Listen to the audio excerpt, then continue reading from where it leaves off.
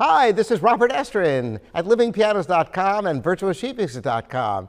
The question today is, are the keyboards on pianos all the same height? You know, you would think this would be a standard, but actually it's not.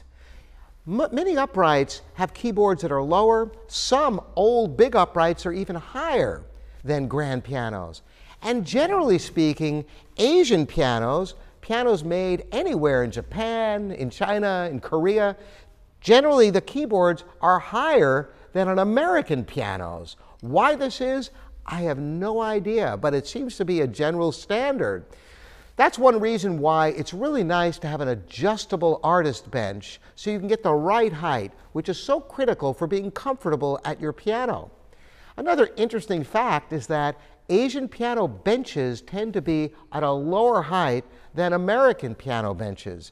So if you couple the lower height of the bench with the higher keyboard on Asian pianos, pianists like me, where most of my height is in my legs, I tend to sit really low. And on Asian pianos, if I sit down on a Yamaha, I have to have an adjustable bench or have something to sit on to raise me up high enough to be at the same height I would be on an American piano like a Steinway, where the height of the bench and the piano is just about right for me.